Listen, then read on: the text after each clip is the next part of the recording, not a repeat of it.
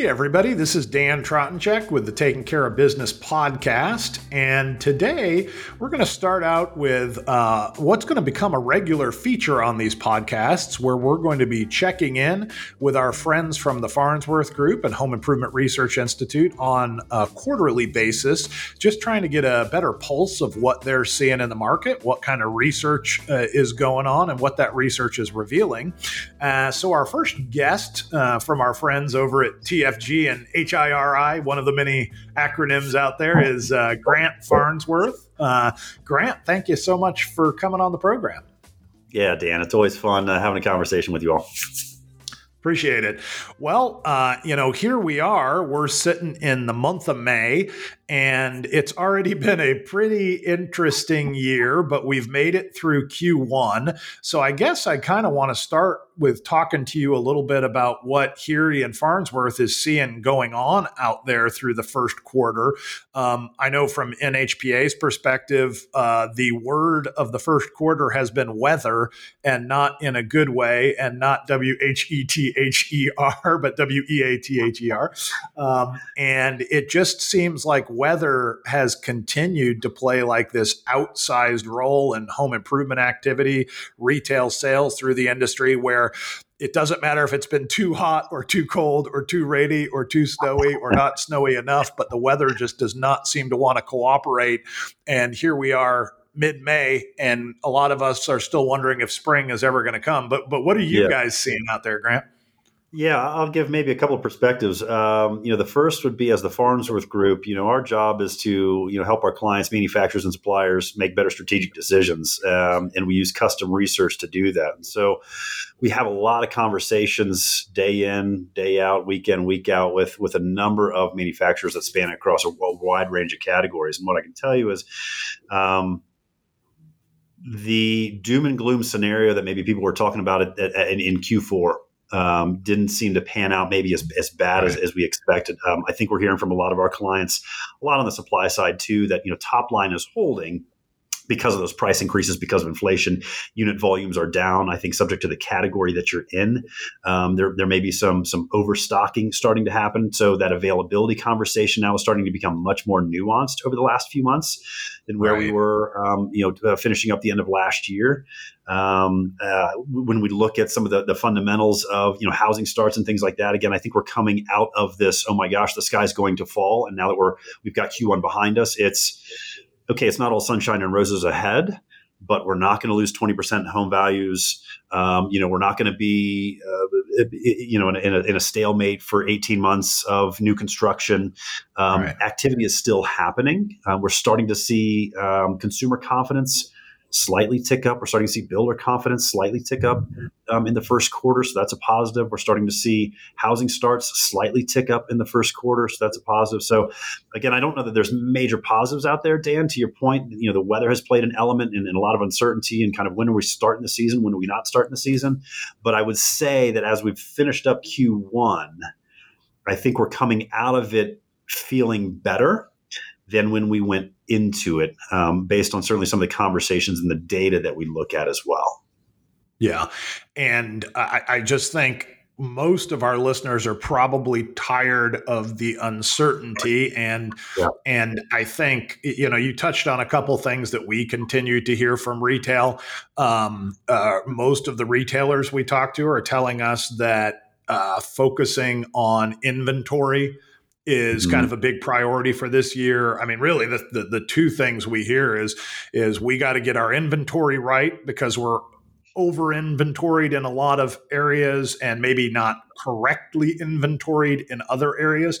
And then the whole employee productivity, employee engagement is really the other thing that we continue to hear, is that as our payroll costs continue to go up, we really need to focus on driving employee productivity. Yeah, this labor thing, we're starting to see it interestingly, come up a little bit more in conversations with pros about, some obviously supply side is a big challenge. Sure. Getting not only help but good help, quality help. Right. At a price that you can afford. And we're starting to see contractors say similar things. We see that as a pain point for homeowners as well. So if they're not hiring pros, why aren't you hiring pros? Well, because it's too expensive. The timelines are too long. This labor thing is just not going away anytime soon. Well, as it relates to some of the markets that Farnsworth and Harry takes a close look at, why don't you also share with us, what do you guys have kind of in the cooker, if you will, as far as research? What do you have that's recent? What do you have that's coming out that our listeners might want to kind of take a look at? Yeah, real excited for some things that we've got coming up, particularly this fall. So at the Farnsworth Group, we do an annual workshop, a true engaging workshop where manufacturers, suppliers, and industry leaders come together to discuss topics. We use some recently captured research as the backdrop. That's happening October 11th and 12th in Denver, Colorado. So really excited about that event. Small group, so sign up fast if you want to sign up. Heary has their annual summit as well. That's in September, at the end of September. In Chicago. You can go to hiri.org to learn more about that. So some really good events coming up where we're going to be in front of our colleagues and peers, and I think provide a really good roundtable for discussion on what we're all seeing, what's working, what are we thinking in the back half of this year, and then certainly what are we thinking? I mean, already, Dan, we're already starting to talk about, what's 2024 going to be looking like? So a lot of those conversations are happening through some of the events and the research that we're putting out there. Well, and really, how much can change between now and 2024? It's not like the Fed's going to raise interest rates. It's not like we're going to have an expanding ground war in Eastern Europe. Who knows? Nothing happening. Nothing to drive change, right? Well, and all the more reason why we're going to be checking back in with you guys on a more regular basis here on Taking Care of Business podcast. So, Grant, awesome. We really thank you for checking in and happy to have you as a guest kind of coming up on a more regular basis as we move forward. Always good to hear you guys' insights. Looking forward to it. Appreciate the opportunity, Dan. We'll talk again soon. Thanks, Grant. Everybody who's on the listener side, stay tuned, and we will be back in just a couple of seconds after this word from our sponsors and continue with the rest of the Taking Care of Business podcast. For 17 years, the North American Hardware and Paint Association has recognized innovative, passionate retailers who are leading their operations and the independent home improvement industry at large with strategic investments focused on preserving independence and growing the channel. These retailers are recipients of the NHPA Top Guns Award. At the 2023 NHPA Independence Conference, join us for one final networking opportunity as the grand finale of the event. Celebrate new connections, and introduce yourself to this year's Top Guns honorees over cocktails and hors d'oeuvres. This reception is sponsored by Steel and the National Hardware Show. Register for the NHPA Independence Conference by July 26th at yournhpa.org/conference. Well, thanks so much, Eric, for being on the show today. I really appreciate it, and congratulations on the Top Gun Award. Well, thank you very much for having me, and thank you for the award. Absolutely. Yeah, absolutely. It's well deserved. So, just kind of take us back to the beginning. How did you get involved in the industry? Well, I'm a third generation retailer. So my grandfather opened our first store in 1957. My dad took over running it in the early 1980s, and my very first childhood memories are climbing on potting soil and hanging out with Dad at the hardware store. I think when I was about 11, my grandfather started having me, when I'd show up after school, pump kerosene out of a 55-gallon drum and put it into a glass container and put a little 49-cent sticker on it, put it on the shelf. Then I got promoted to sweeping up the nails and sorting the nuts and bolts. Big promotion. And then really retail became kind of my future when my dad opened our Palo Alto location in 1993. I was in high school, and that's also when there was our first computerized store. And that's when I would come home from college on the weekends to make sure that we were well staffed. I would work every summer. And that's where I really started learning true retail. I then came back after my studies at UC Davis. I came back with the intent of working for mom and dad for a year while I figured out if I wanted to go to law school or go work as a political consultant.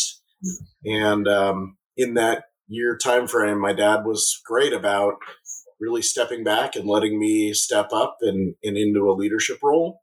Mm-hmm. And that's when it kind of hooked me how much I enjoy. The hardest part of our business is the people, and that's the part I enjoy.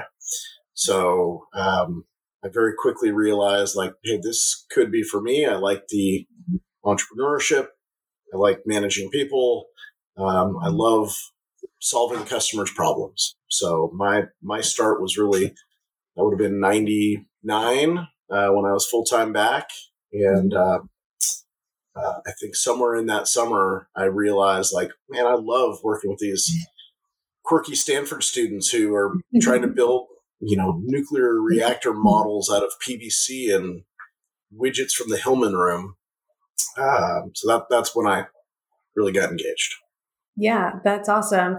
Tell us a little bit about the company overall. So you're located in California. So how many locations do y'all have? And so today we have 5 locations. Unfortunately, my grandfather's original location is closed, but so we are in Palo Alto, Redwood City, San Mateo, Belmont, and Half Moon Bay.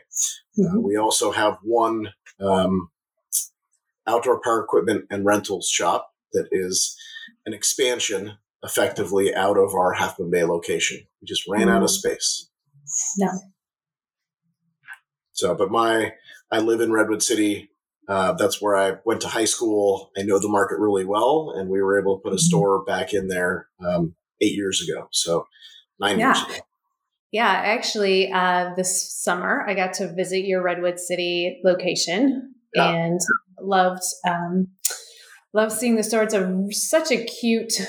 If it's okay, so I call it cute store. I mean, it's just an adorable store. It's just so well laid out, and it's just really pretty. And oh my gosh, that back garden area center that you guys have is phenomenal. Yeah, it was. That's the store that I look to as our model going forward. That's what I want all of our stores to look like. And with that building, fortunately, we have a nice wide open plan, and I was able to really emphasize our strong categories: paint, lawn and garden, and fasteners. So the space allows it. My other buildings are a little funky. California buildings can be a mess. Yeah. As cool as the store was, I was way more impressed with your people there. Your employees were just above and beyond. Just interacting with customers and whatnot. So kind of talk us through your company culture and why it's been so important to your success.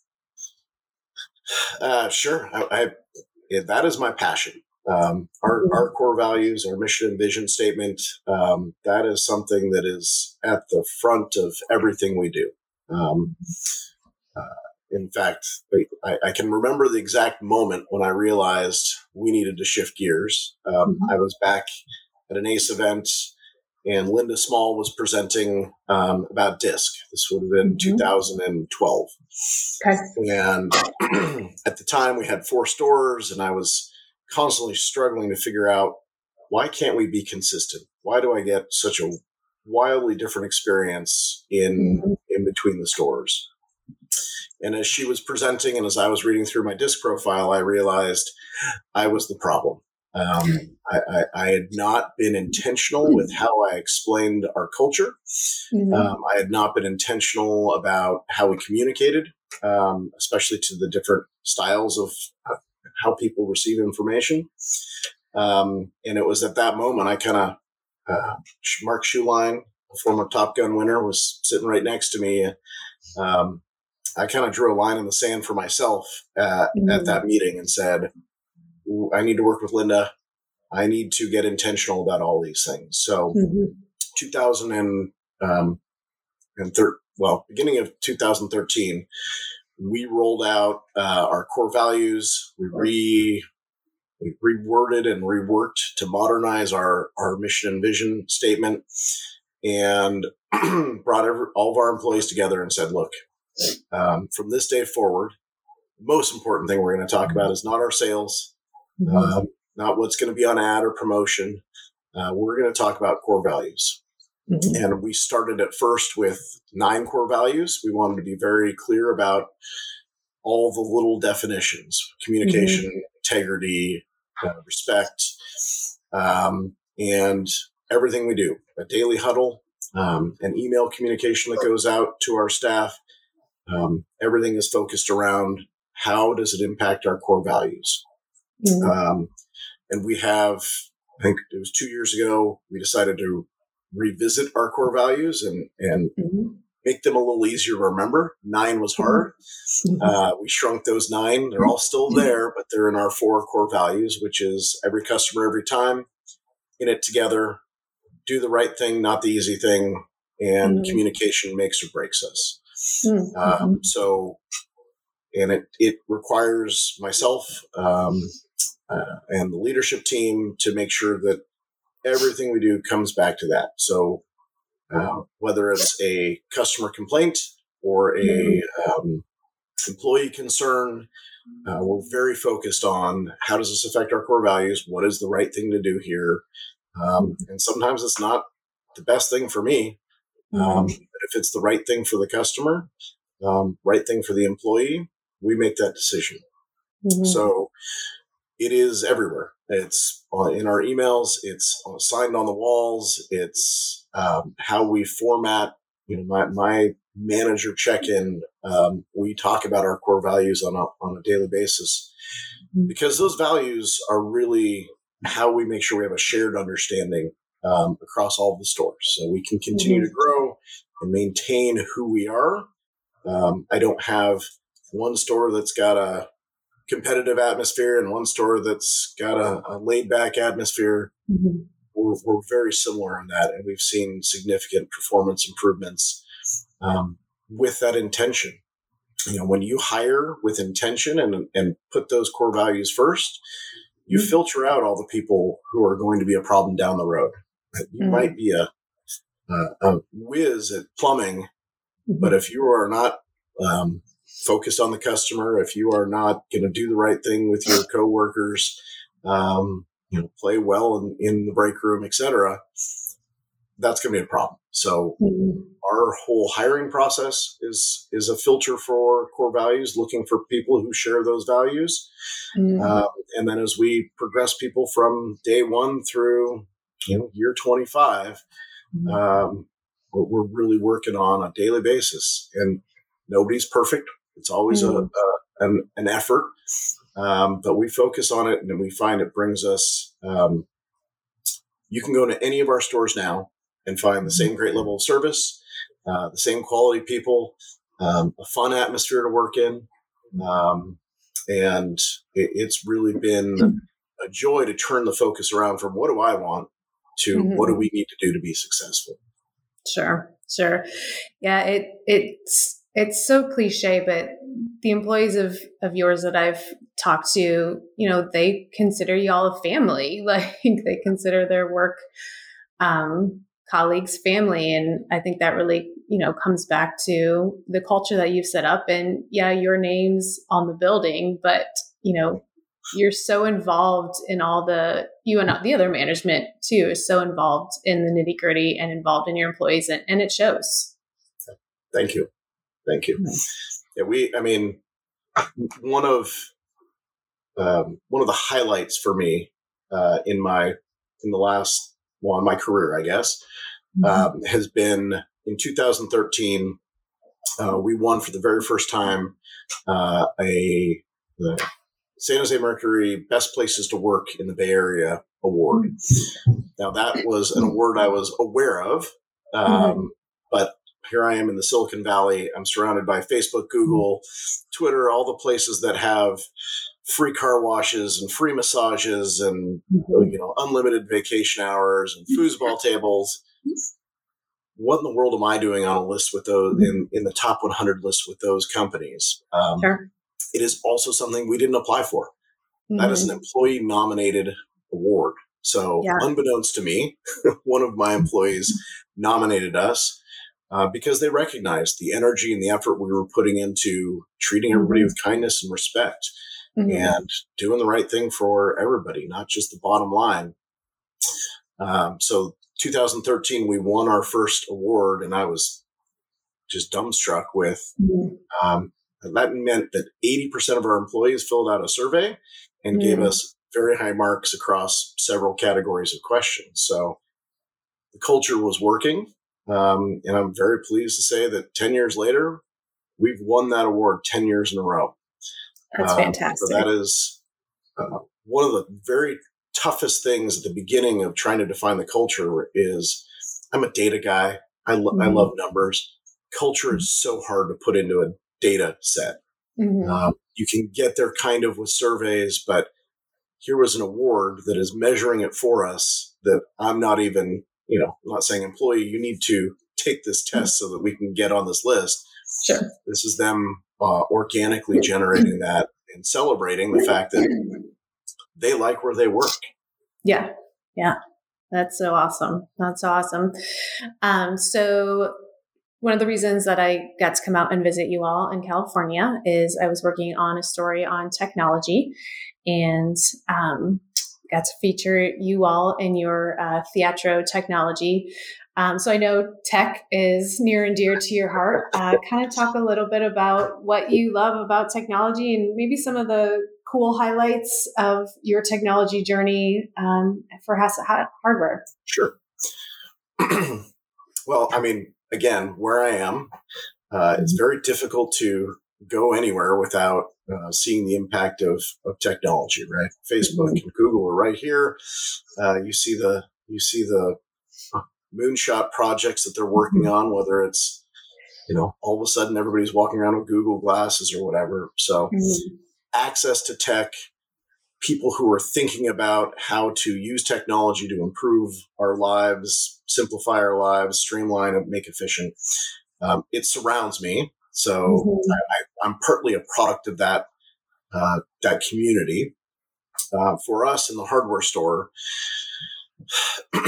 there's a really sad statistic out there that Ace will share that says that 7% of our customers who come in the store get meaningful assistance in the aisle.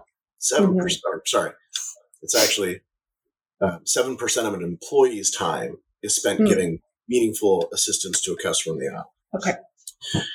And as I look at retail and the future of retail, you've got price, product, and placement, right? So are you convenient? Do you have good service? And are your prices good? And you really need to choose one to be your main differentiator. So for us, and this is something that was instilled from day one with my grandfather, we've always been about service. So I love exploring what technology can do to make it easier for our employees to be less task oriented and more service oriented. I want my meaningful time in the aisle to be more like 40 or 50%. Unfortunately, there's a lot of tasks that still have to happen at a store. So early on, I would say most of my energy went into trying to find ways to keep the employees on the floor and eliminate back office stuff. So order point calculations, what can we do to simplify and make it so that all they really need to think about is a product on the shelf and am I helping customers? Now that we have a really good system for that, there's almost no human intervention in our ordering process, except for some seasonal type things, those things that you really do need to be touchy-feely with. But our assortment pretty much replenishes itself with very minimal intervention. Okay. So over the last, I'd say 10 years, I keep exploring how do we enable our employees to spend more time customer facing. So some recent ones, pilots that we're testing. So one, we're doing a test of digital bin tags. Now, surface level, that may sound really great to a lot of dealers because price changes are a pain in the butt and they're very labor intensive. And there's also all sorts of pitfalls with having the wrong prices and how do you manage your margin. The ROI on digital bin tags, if you just run some calculations there, it's pretty long. It's an expensive technology. And just doing price changes is going to take 10 to 12 years to pay that back.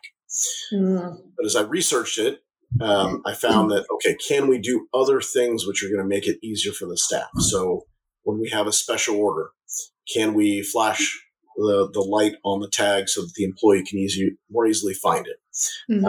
When we do our mango counts, which is part of our inventory accuracy process, can we light up all those tags so that you can walk down an aisle and very quickly identify those items? Because when you're looking at a spreadsheet on a phone or on a piece of paper, those descriptions don't necessarily jump out at you exactly what that item is.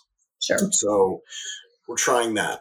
The Theatro piece that we talked about when you visited, there's a huge chunk of our communication that our employees hear in their ear while they're helping a customer, while they're checking out a customer, while they're doing a task that they don't need to hear. They don't need to know that Susie's going on break right now.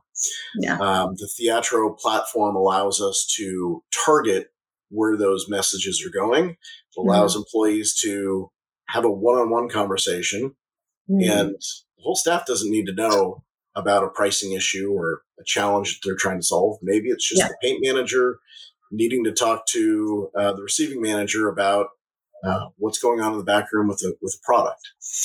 So we've been trying that, and we have effectively eliminated about 50% of the broadcast transmissions to everybody.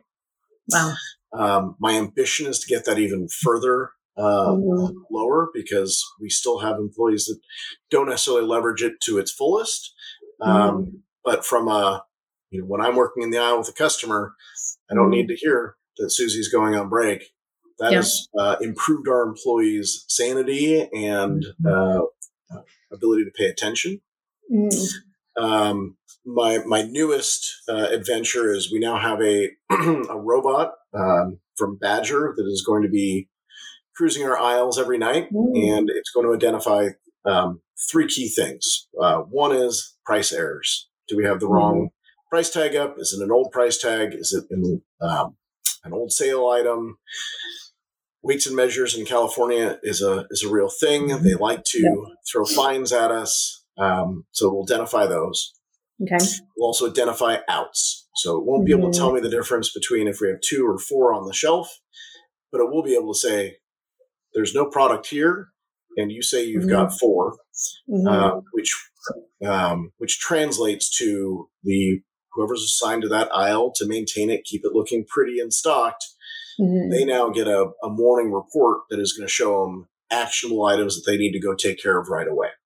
Now, not that they're not going to eventually catch that, but if I can cut that time they need to spend to make their aisle look great from an hour down to 15 minutes, that's going to be much more effective.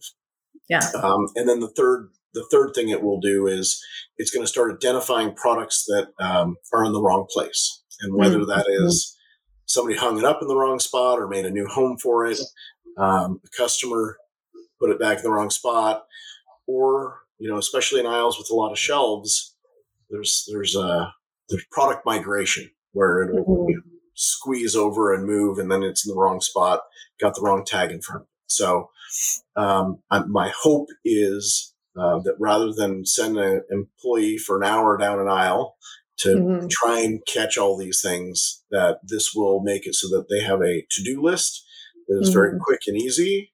And again, you can walk away from a to-do list much easier than, where was I in the aisle on working on this thing? So it still keeps them in the aisle, which is where our customers are, but they're much more efficient with their tasking. Yeah, that's awesome. I'll have to come out and visit again when you get your robot. So I got to visit Busy Beaver and their robot over the summer too. All of these technologies, I get these questions a lot about, how are you able to reduce staff because of it? And that's not my intention at all. And that's one of the big things that culturally I work on with the team to make them understand everything I'm doing is not to replace you. It is to make it so that we can take that 7% of your time and make it 50% of your time, because service is going to be our differentiator today, tomorrow, the next 10 years. And I want them heads up and looking for those customers to provide the great service that you got to see in action in our stores. Because I think there's a lot of retail out there, not necessarily in the hardware segment, but as I visit other retailers, they're using technology to cut heads, right? They're basically, you go into a depot right now and it's almost all self-checkout. They're trying to lower their employee overhead. That's the opposite of what I want to do. I still want, the most important part for me is customer walks in, gets that friendly greeting, the magic question, and we have the time and knowledgeable staff to take them and build that relationship, because humans love relationships, and without those, it becomes very easy to become pessimistic and just go, well, I'm just going to use whatever online retailer they prefer if I'm not going to get any service with it. Sure. And I think that you guys have been a great example of implementing different levels of technology. Like, the robot's super cool, but that's obviously not applicable to a whole lot of, maybe not, not every retailer is going to be able to afford or need a robot. So I know we kind of talked before. You do things as simple as, is it a Google Doc that you set up for your, to track your delivery vans? So things as simple as that, all the way to the robot. I remember when, my dad was still more involved when my dad was more involved in the business, the number of file cabinets that we had, we were saving daily journal receipts, and we had file cabinets dedicated to saving all these documents. And it always seemed wasteful to me in terms of paper, in terms of time, in terms of, it turns out every time you needed to pull an old receipt anyway, we couldn't find it because the filing hadn't been kept up. Sure. So I have been on a mission for as long as I can remember to eliminate paper where I can. Because what happens to that piece of paper? Lord knows. Yes. So we have, we've been leveraging multiple technologies. Google is one of them, to take care of our checklists and our procedures. So most of our staff we have enough Zebra devices in our stores where most of our staff has one with them at all times.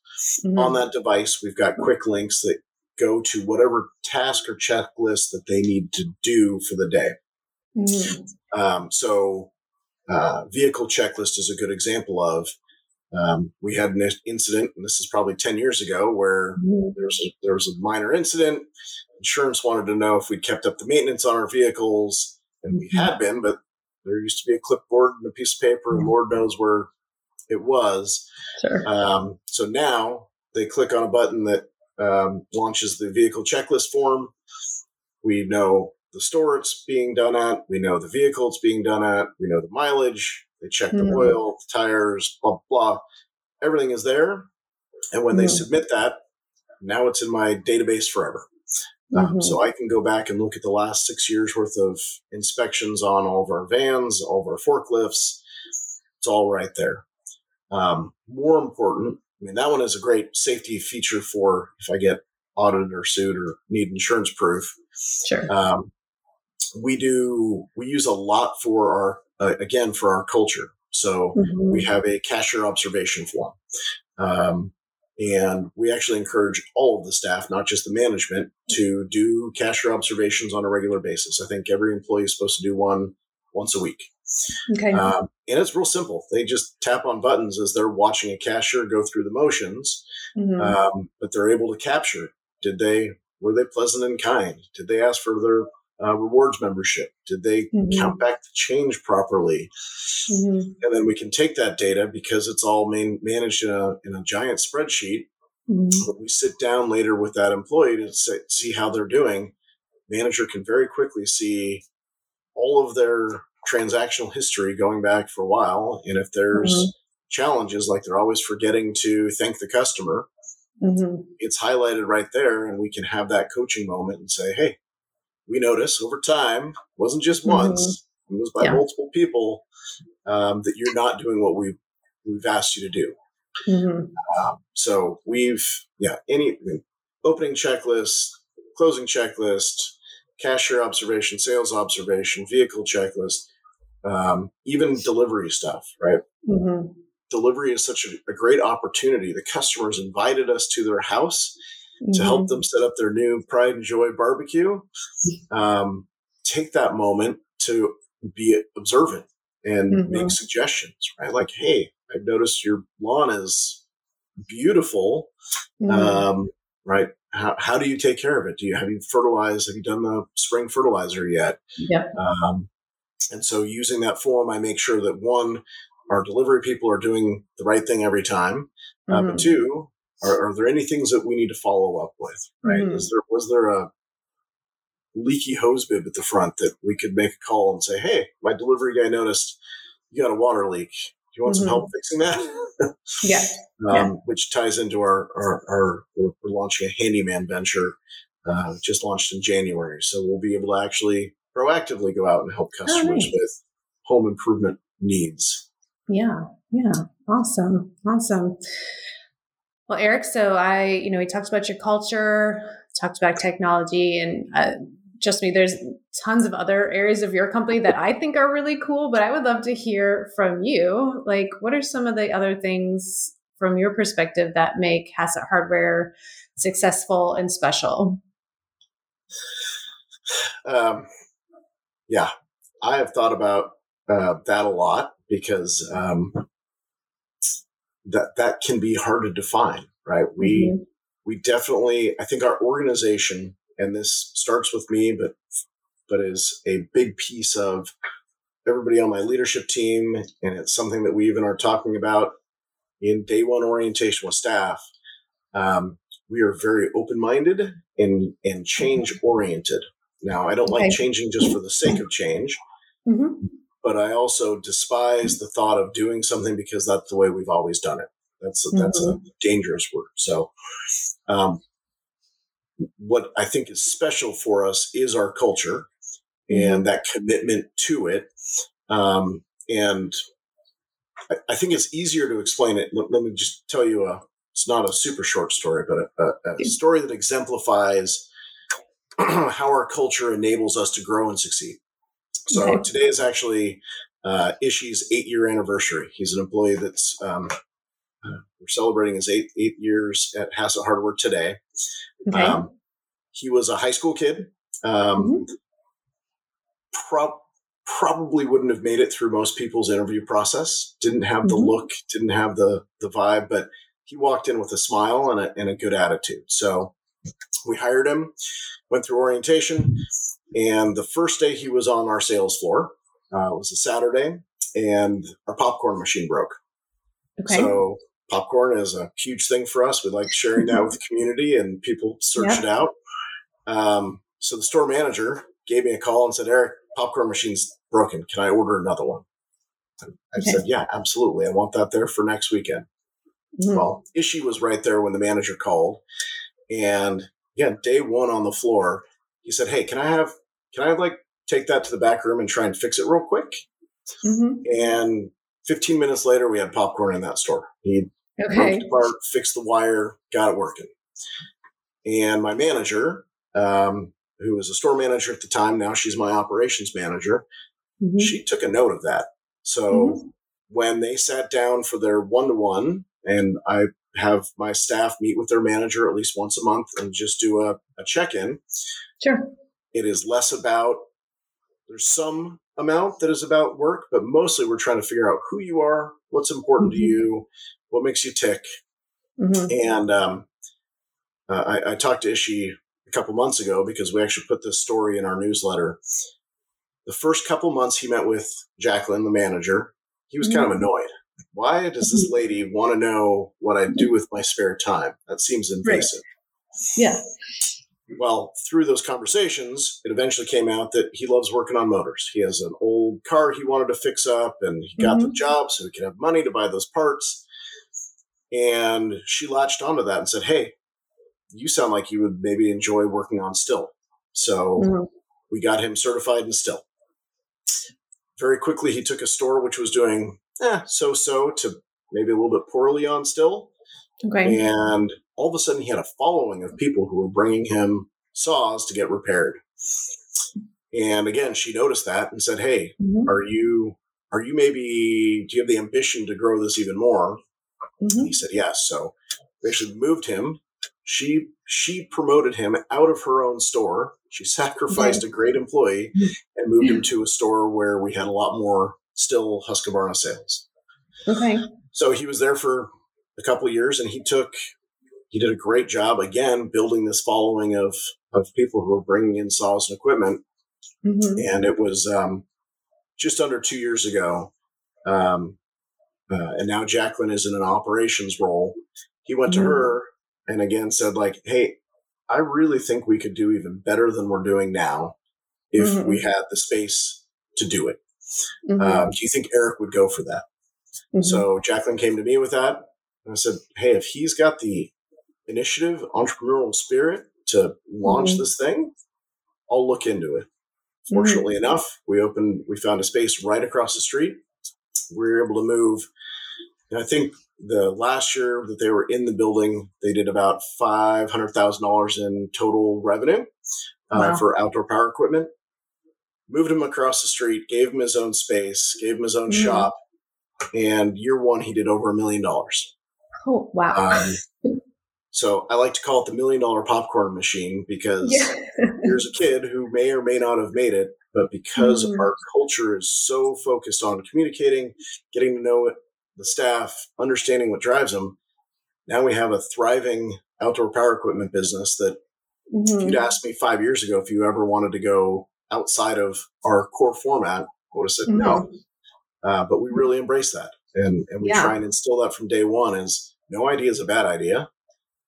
Let's try it, right? I just, the last time I was in my Palo Alto store, the cutest 19-year-old, super shy employee came up to me and said, Eric, have you been following the cleaning TikTok trends? I'm sorry, my daughter has, but probably not me. And she's like, well, I really would love to. We've got all these new cleaning products. I'd love to make an end cap and go for it. And her smile alone made it worth it because we said yes. Awesome. And it, got on our social media and it's done really well. But I think being willing to say yes and take chances and risks, and let the staff know that we believe in them and trust them to make smart decisions. That's day one. We always tell our staff, we hired you. We are starting from a place of trust. We're not going to put, manager overrides don't really exist for us because we trust you from day one, and that is yours to keep or to lose. Please don't lose it. Right. Man, that's such a cool story. And so actually I got to meet Jacqueline when I was at your store, and she said the same things about you, like that you would build into her and she would ask, hey, can I do this? And you're like, heck yeah, let's try it. And so that's so awesome to see, like, kind of like that full circle, like you built into her and then she built into Ishi, and then who knows who he's going to build into. Like, it's pretty cool. Exactly. Very cool. Eric, this has been so fun. I always love talking to you. So let's just wrap up with, who are some of the people kind of along your career journey who have kind of been instrumental in helping you be successful? Well, I had you send me the list of who all has won Top Gun over the last 16 years, because I wanted to make sure I called out my peers. I've been very fortunate. My whole career path. To start with, mom and dad. Dad had the foresight to step back and know that he didn't want to manage me or micromanage me. But he wanted me involved in the business. So he was great at bringing me in and empowering me. Mm-hmm. And then I also had my mom in my ear saying like, hey, by the way, you don't have to do hardware. You can go do your own thing. So I never felt trapped. Yeah. And then very early on, I got engaged with a group at ACE that was focused on young ACE leaders. Mm-hmm. And many of them are on the list of Top Guns, right? We've got Gina Schaefer and Mark Schuline, Jeremy Melnick, Michael Wynn. Those relationships that I've built over the last 20 years have been hugely influential. And whether it's, chats at conferences or late night at a bar, being hardware dorks and talking about retail philosophy and how we go to market. And my peer group has been really strong, and that's probably the number one reason.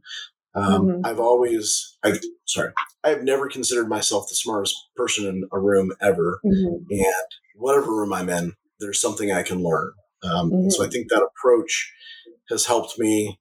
And when you do get with some of the smartest people, the Jim Robishes of the world who can look analytically at things, you really start picking up what they do best and what they're most passionate about and bringing it into your own arsenal. So visiting, a lot of my culture stuff I got from Michael Wynn and Gina. A lot of my inventory philosophy I've taken from Schuline and the Crown organization. And to see, Mike Bracken runs an enormous home center that doesn't compare to my 4,000 square foot Belmont convenience store. But what they do and how they get their stores to perform has been real influential. So it is a community, and I would not be able to do any of the things I'm doing right now without that community. Sure. So what does it mean to you? I probably need to, and this is probably just as important. I also need to shout out my team. I very much enjoy having a leadership team, my ops manager, HR manager, my management team. I give them enough space to voice their concerns and disagreements. And we work through those. I never try and go at it from I'm right, you're wrong, let's move on. I let them, you met Jacqueline. When she has concerns, I let them get fully expressed, and then we have a dialogue about it. So my team has been hugely impactful on growing me as a leader as well. Because, again, when you bring it back to our core values, then they can call me out on something and say, that's not quite in alignment with your own core values. And I have to step back and go, yeah, you're right. Let's fix that. Let's do this different. Yeah, that's awesome. So one last question. What does it mean to you to be a Top Gun?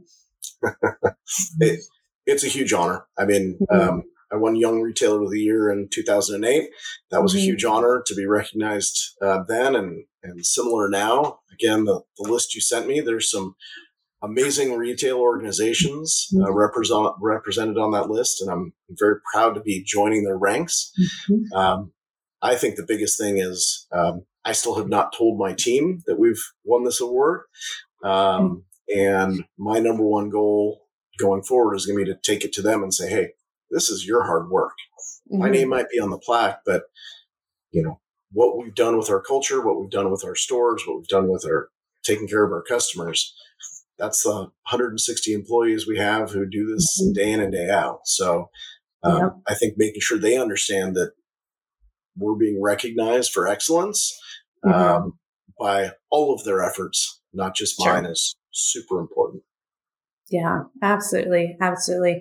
Well, Eric, thank you again so much for your time today. It's always a pleasure to talk to you and hear about all the cool new things Hassett Hardware is doing and involved in. And congratulations again on the Top Guns honor. Great. Thank you. Thank you so much. And I get to see you in Dallas, right? Yep. That'll be great. That'll be great. Well, thanks again for your time. I appreciate it, Eric. No problem. Thank you, Lindsay.